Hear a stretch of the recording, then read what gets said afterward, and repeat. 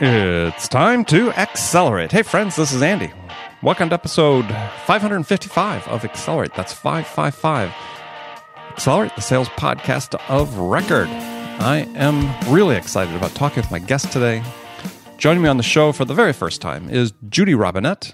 Judy's a startup funding expert. She's an advisor to investors and startups, and author of a great book titled How to Be a Power Connector, the 5 plus 50 plus 100 rule for turning your business network into profits. And we're going to talk about the 4 core beliefs, part of the mindset that she believes is required to become a power connector and to build your effective network. If you'd like to see the show notes for this episode, as always, go to andypaul.com. In this case, andypaul.com/555. We provide a timestamp breakdown of this and all conversations on Accelerate. Make sure you check that out. Now, friends, we all hit a sales slowdown from time to time. Oftentimes, sellers default to the notion that the solution to a slowdown is more structure and more process. But sometimes you just need to try new ideas to break out of the doldrums and to sell up to your potential. So if you're looking for new ideas about how to amp up and accelerate your sales, then you need to read the new report I've put together just for you. It's based on the specific recommendations of more than 300 experts that I've personally interviewed just on this program. And I've compiled their practical tactics and strategies into a step-by-step guide that you can use to accelerate your sales today. So don't wait. Go to accelerate.fm/accelerate to get your free copy of my report today. Finally, before I jump into it with Judy, if you like the show, as always, it would really help us out if you could subscribe to the show, leave us a review, because we want to know what we can do to make this a more valuable experience for you. So let's jump right into it. Judy Robinett, welcome to Accelerate. Delighted to be here. So where do we find you today? Where are you joining us from? You know, I'm here in a little town in Franklin, Idaho. If any of you watched the movie Napoleon Dynamite, sure. I went to that high school. Did you? Yes, I did. I'll be darned. That's a great movie. So, there you go. Every town has its claim to fame. Yeah. So, as a question I ask all my guests at the start of the show is, in your mind, what's the single biggest challenge facing sales reps today? I think so much is the push for getting sales in the first place. And with all of the new technology, I know a lot of people are really overwhelmed with all of the technology. And it's unfortunate because the number one place you need to really focus on is relationships. And there's some new studies that just came out that said meeting somebody face-to-face results in about 10 times faster the connection and the possibility of sales or getting whatever your ask is. Well, and I'd written an article just a few weeks ago talking about the new sales tool that taking the profession by storm. It's called Meeting People Face to Face. Yeah. Oh my gosh. And it got quite a response from people, a very positive response. People saying, "Yeah, we need to do more of that." And I sometimes feel like I'm stuck in my office, and if I could just get out there and meet the people, but we're supposed to be inside sales these days, and we can't do that. And I say, yeah, those maybe you don't. I mean, back when I was selling, before all these nice tools existed, even though we were selling face to face, we weren't inside sales. We still spent 80% of the sales effort was done remotely anyway. It's like, get out of the office occasionally. Yeah, I mean, people have got to know you, like you, trust you. Right. So I like that. I'll have to, after we're done with the show, I have to get links to those studies. So the overwhelm, let's talk about that for a second. Is there a solution to that? I mean, because we're sort of in this era, I sort of call it the golden age of sales, in the sense that we're seeing this huge flood, if you will, tidal wave of new technologies coming into the sales space. And yeah, it's sort of, sales stacks are, could be 13 applications on a sales tech stack that, it's hard to master all that. Yeah, I think it is. And I think you should not be overwhelmed. You should realize that the technology should be a tool, and that's all it is. It's a tool. It's not going to be the magic answer, but it's a tool. Well, one of the things I see, and I'd be interested in your opinion on this, with the tools, certain of the tools, is that they're all about the seller, and none of it's designed to say, how do we use this tool to help the customer gather the information they need more quickly to make a good decision with the least investment of their time and resources, which is what they want to do. But it doesn't seem like the tools they're all focused on, hey, how we help sellers, not how do we help the buyers. I think they're coming. So last month in New York, I judged pitch event for artificial intelligence virtual reality. And I can tell you, it's amazing to hear these pitches and how artificial intelligence, for instance, is now becoming a mainstay part of many of these technologies. Sure. And so I think we'll see that, and I think that'll be really helpful, because I often think that people are in the wrong room, whether it's knocking on the door or picking up the phone. And it would be better if you could use some artificial intelligence so you weren't overwhelmed with this, market size of hundreds of people, and you really could drill down to the right kind of customer who would need you now.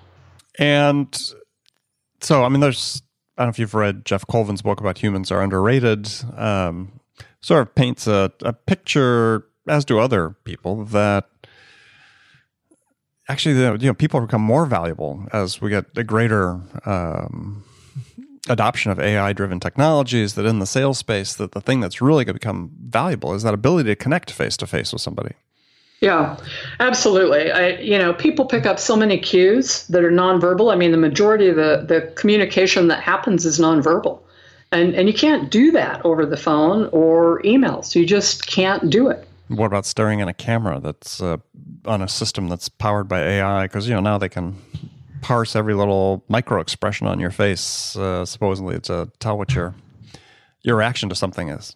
Well, I haven't experienced those, but I always love to be able to, look at people and feel like I can have some freedom. I don't know that I would like Big Brother in sales or anything else looking over my shoulder and assessing what my expressions might be. But, there has to be a relationship first, and it needs to be personal. That really is, and the people who have a powerful network can get things done faster. And it isn't so much going out and just meeting people one-on-one, getting in the right room of decision makers. And so, for instance, I'll have people say to me, well, I don't know about any of these private groups. And I'll say, a good place is the Association of Corporate Growth. They're all over the world. They're in all major cities, most mid-tier cities. And it's made up of CXOs that are interested in the mid-tier markets. And so if you think outside of what group you could go to, instead of just one-on-one, that could have decision makers, the people you could meet face-to-face. These groups are open. They have lunch meetings. You get to stand up, introduce yourself, say where you're from. And it's those things that really help you accelerate rather than meeting people one-on-one. And, a lot of people, and I hate the word networking. I think it's kind of manipulative and icky, but you really need to think about where your customers are. And I'll give you a good story. So Sure. Years ago, I met a fellow from Salt Lake, and he was hired by a big wealth management company from the East Coast to move to Salt Lake to be one of their wealth managers. And he's Black and he's gay. He doesn't quite fit into the normal mainstream that you would think in Salt Lake City conservative Mormons. And I said to him one day, you've got one of the biggest books of business now in town. How did you do that? And he said, I joined the Symphony. And I said, what? And he said, yeah. He said, so who are my customers? People that are wealthy. Where do they hang out? They hang out at the Symphony. I spent an extra $75 and get to go to the little meeting before the orchestra plays. And he said, that's where I found out the key connections. Well, let's talk about connecting instead of, we won't call it networking, building your network, I guess, maybe, as opposed to.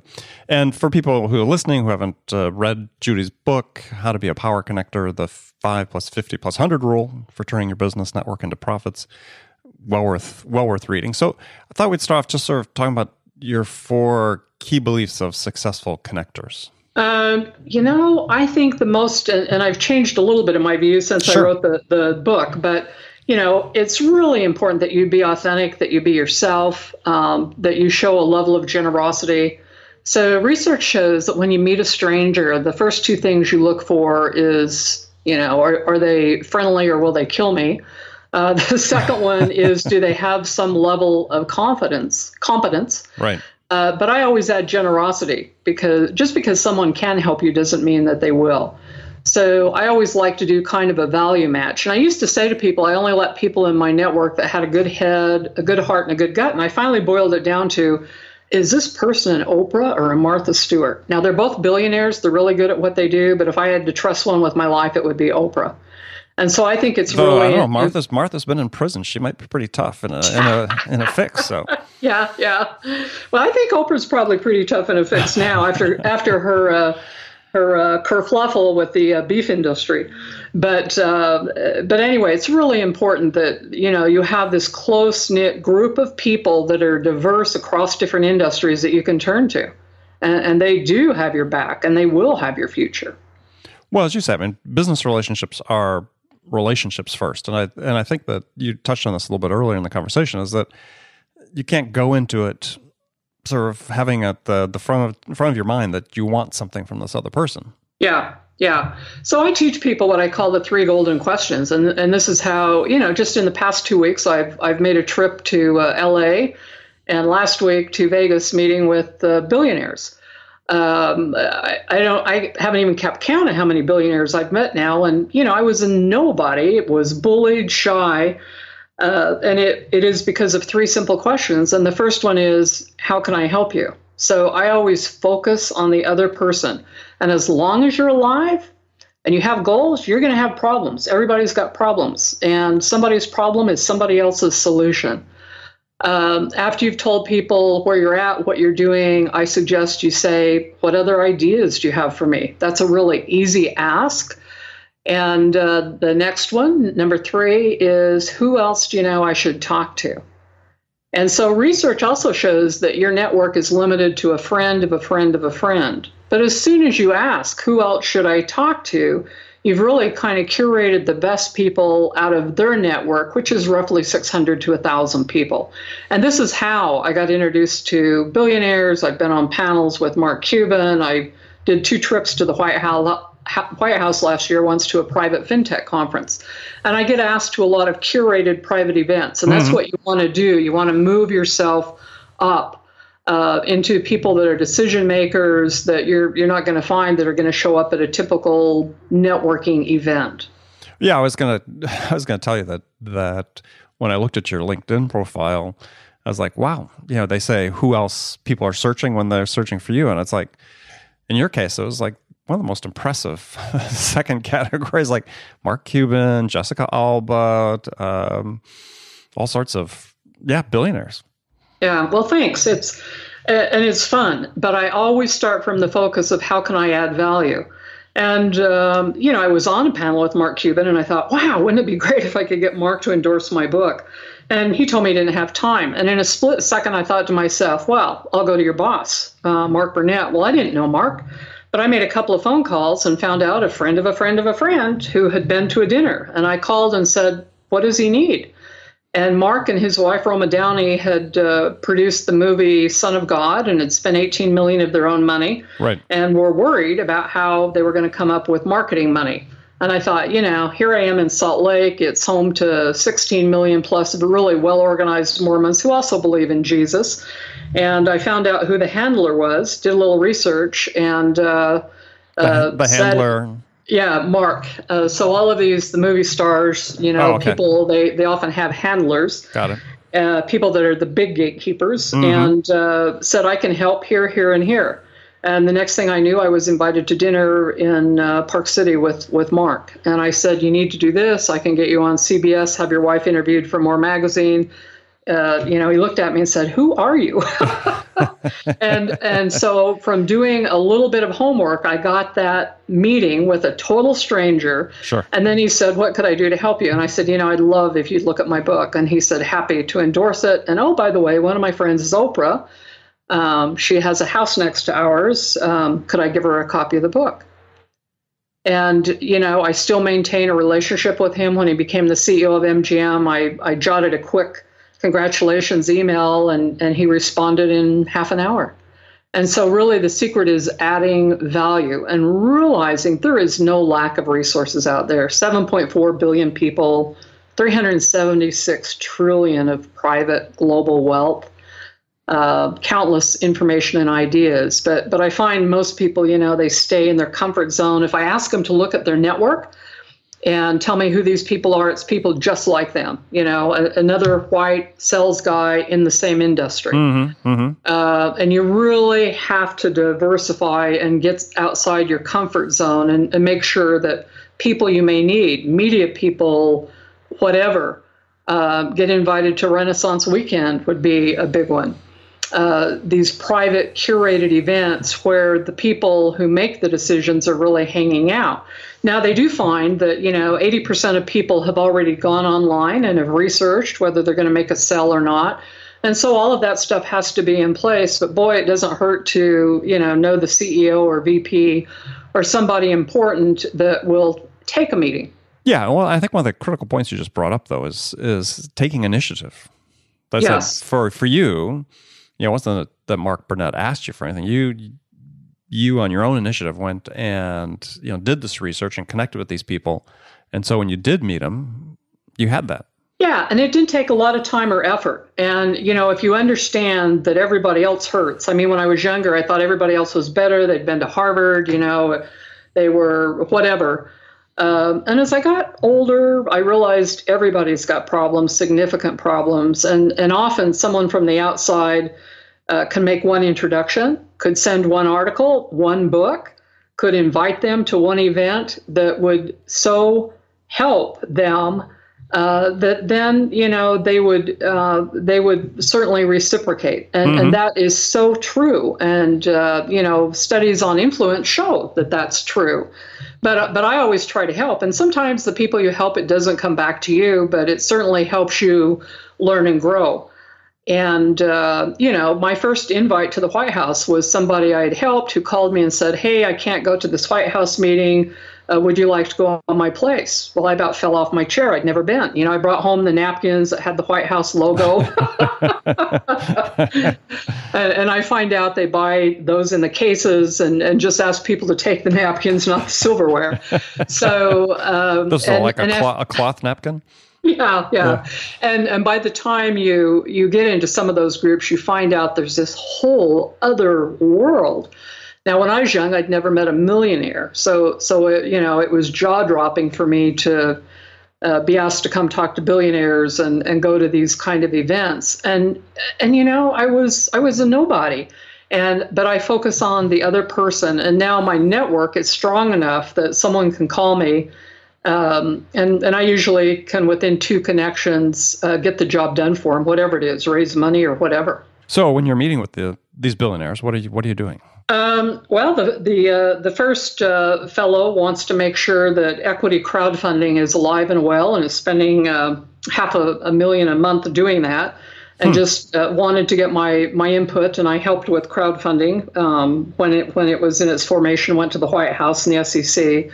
The second billionaire's last exit was $2.7 billion, and he's got a prostate oncology drug ready to go into trials and wanted to have some regulatory help. And I actually had ran a public biotech company for about 9 years. Another one of those accidents of me showing up and telling the board, you ought to do this, this, and this. And they said, we want you to be the CEO. And I said, I can't be the CEO of a public company. And after I'd said that about 3 times, I'm like, hello, you always did want to be a CEO. And so that's really how that happened. Huh. Very interesting. So let's talk about what people do wrong most of the time. So in terms of when they go out to make connections, we talked about the fact, they're inauthentic and so on. But one thing you talked about that sort of resonated is people network at the wrong levels. Yeah. So 2 things. I see people that, dash into these silly elevator speeches. The last thing I want to hear at a Christmas party or a stranger is about that. I met a wonderful attorney. His name is William Snoor. He's out of Boston, does work globally. In talking with him, I found out his dog had just died.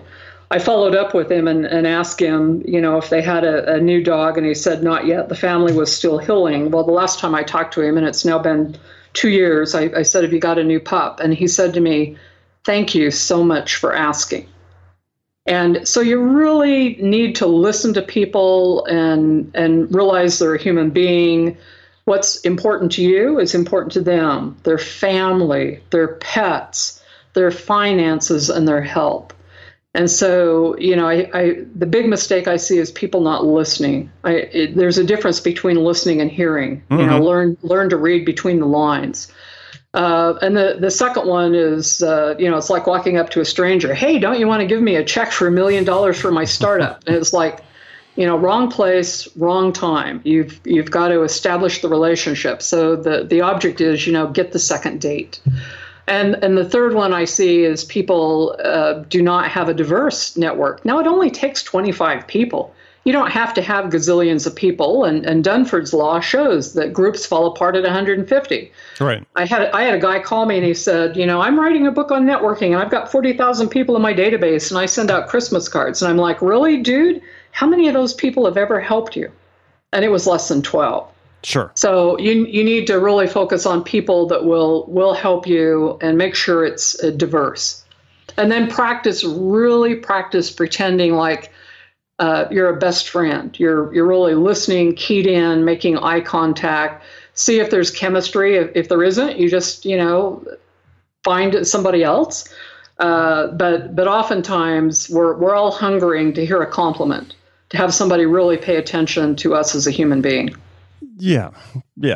And to your point about not listening is I just saw a study this week saying that people listen with 25% efficiency. Yeah. So and you'll have to share that with me. That's really interesting. I always tell people when they go for a job, pretend like the person across the desk is their best friend. I mean, really look at them in the eye. And I also say, do the homework on that person. Find out if you can what their hobbies are, what they care about. Do a scan of the room. Their pictures, their books. All of these things are clue to who is this human being that you're with right now. So why does it seem like it's so hard for us in sales to sort of take these lessons about how you effectively connect with other people and really translate them into selling, into connecting with people and reaching out to people proactively? Because certainly I'm sure you've seen it and you're on the receiving end of emails from, various software companies, whatever, and they claim they're personalized, but all they've done is injected your first name into a mail merge. And I think that's enough. Yeah. And I think part of it is, somebody's given them a list of 1,000 people or whatever, and so they can't do the homework. But I would say figure out how you can willow that list down to the top 25 people that are the most critical that could help you exceed your bonus, and make sure that you've done a little research, check them out on LinkedIn. And, part of the listening thing requires that we open ourselves up and be vulnerable. And I think that's really hard. I listened to President Clinton and President Bush talking about the number one thing they thought was responsible for success in the White House, and it's humility. And I found out, and I think I was scared. I was stupid. I was scared people would reject me. When I finally figured out everybody else had problems too, it allowed me to be more honest and open instead of look at me, how great I am. I don't do that anymore. I think I used to try to inhale as much data and information and all the stuff you would call benefits. And for me, it was kind of a way to keep people at a distance. I hadn't thought of that until right now. But, if you're afraid about how you're coming across, then you don't really focus on a relationship. Yeah, I don't charge a fee for therapy here, but for the insights you pick up. But what do you recommend for people in terms of how to be vulnerable? I just had a gentleman PhD'd and we've given speeches at the National Press Club everywhere. And he came to me and he was almost in tears. He was shaky voice. And he told me that somebody had accused him of coming across as very arrogant. And he's not, but he doesn't show vulnerability. Mm-hmm. And I said, as soon as you start saying you work with Rockefeller and the Gates Foundation and you've met with the president, people are thinking like, who is this guy? And I learned this the hard way. When I did a book, people would come up to me and say, oh, you're so successful. And I didn't feel successful. Right. But I started thinking about it. Other people didn't have a book that had been rated, #1 by Inc. And so, and I'm blessed. And I always make it a point to let people know it is humbling. I don't take it for granted that I get asked to the White House or these things. You have to, I think, show a bit of humility. And I think that makes you a bigger human being, someone that can be trusted more. When I give speeches, I will always say something that's, funny about myself or right. Allows people to kind of see in the kimonos, they call it in cells. It's, I'll often tell people I'm a cross between Utah Mormons and West Virginia Southern Baptist hillbillies, and it probably says a whole lot about my personality. and everybody in the room just, breaks out laughing. And, people are told, don't talk about religion, don't talk about whatever. Politics. I've told him about a bear that was, I thought I was after him, and he was after me in Yellowstone, which is about 3.5 hours from me, just funny. Because we all make mistakes. We all have these funny little things. And if you have a couple of good stories that you can share that shows people you're a human being. Well, I think that's really the key, right? Is how do you show people you are human? How do you become more human? And I think that's one of the challenges that several authors have laid out in terms of the future is when we have all this automation around us that can increasingly do parts of the jobs maybe we're doing now, how do we add value? Yeah. And how are we creating value? It's by being human. Well, and I'll tell you something I learned. Probably the 3 most powerful words in the human language besides I love you is please help me. Mm-hmm. Now that takes some guts the first couple of times that you do that. But it turns out when you ask people, what other ideas do you have for me? That's just one level, a couple levels down from please help me. And most humans will help you. Right. And I think we're taught, research I read in somebody's book that said if you've been raised lower to middle class, you're taught keep your head down, work hard, don't ask for help. People will notice. And you find out other people don't notice, that you have to get out of your comfort zone and do some things. Yeah, I found one thing that helps. I mean, not helps, but a phrase that's really effective on the connection. You talk about please help me is one thing that when we greet people is, we have this throwaway line, how you doing, right? Yeah. And I learned this from somebody a few years ago. What he does is he doesn't do that. What he stops is when it gets to that point, he looks the person in the eye and says, so tell me, how are you doing? Yeah. Yeah. And that's a whole different conversation gets started right then. And a connection. And just by taking the throwaway greeting and actually turning into something that's really an authentic ask of somebody that you're really interested in, right? Yeah, how are you absolutely. doing? Yeah, and I think that's a very powerful and easy thing to do. And that brings up an excellent point. Somebody told me to read the book, The Question, and it has had a profound impact on my life. And I think it's Dan Kennedy. I'll send you the information. And he said, if you and I were having this conversation 3 years from today, what would need to have happened personally and professionally for you to be happy? What 3 things do you need to mitigate that are dangerous? What 3 opportunities do you need to grab right now? And what are the 3 strengths that will make the biggest difference for your future? And that really sums up. And he says, use that question with people. And he said that people who won't answer it, you don't want to know anyway. Mm-hmm. And so that's, I like what that guy said, and I'm going to use that. So you said it came from Dan Kennedy? Yes. I'll get the book. I think it's probably The Question. All right.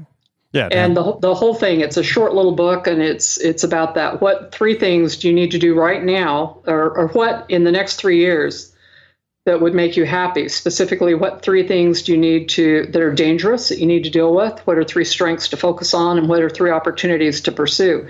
And that literally gives you a framework, helps you focus right now where you are in life. And if you're feeling overwhelmed, other people are too. Yeah, and I think the really critical thing that you're bringing up is for people to understand is when you're connecting with somebody in a business setting, the question doesn't have to be about business, right? The question you just asked, what's going to make you happy? Yep. You may feel, reluctant to ask that question, but you really shouldn't, because that's going to be when you start connecting. Yeah. And, if you would have asked me that, I'd have said, I had 2 things on my bucket list last year. One was to learn Spanish and to buy a horse.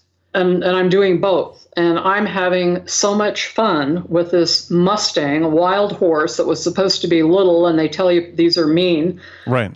She's 15.2 hands. She's going to be a very large horse. Yeah, very big. And if I rattle peppermints, the pink and white round balls, if I rattle that, she'll run across the acre. She'll put her head, start swishing her lips together. Where's my candy? And I'm having great fun with that horse, and I'm having great fun learning Spanish. Are you teaching the horse Spanish? No, we're still at giddy up and whoa. But we all have things in our personal life that we're doing that hopefully we love and that we'd like to talk about, our kids, our pets, whatever. Yeah, no, absolutely. Well, Judy, unfortunately, we're out of time, but it's been great talking with you. Tell folks how they can find out more about you and connect with you. Well, you can just email me, judy@judyrobinette.com. No E on the end of Robinette. And I'm on LinkedIn and www.judyrobinette on the web. Excellent. Well, good. Well, thank you very much for joining me again. And friends, thank you for spending this time with us today. Remember, come back again tomorrow. Listen to another great episode of Accelerate. And thanks again for joining me. Until next time, this is Andy Paul. Good selling, everyone.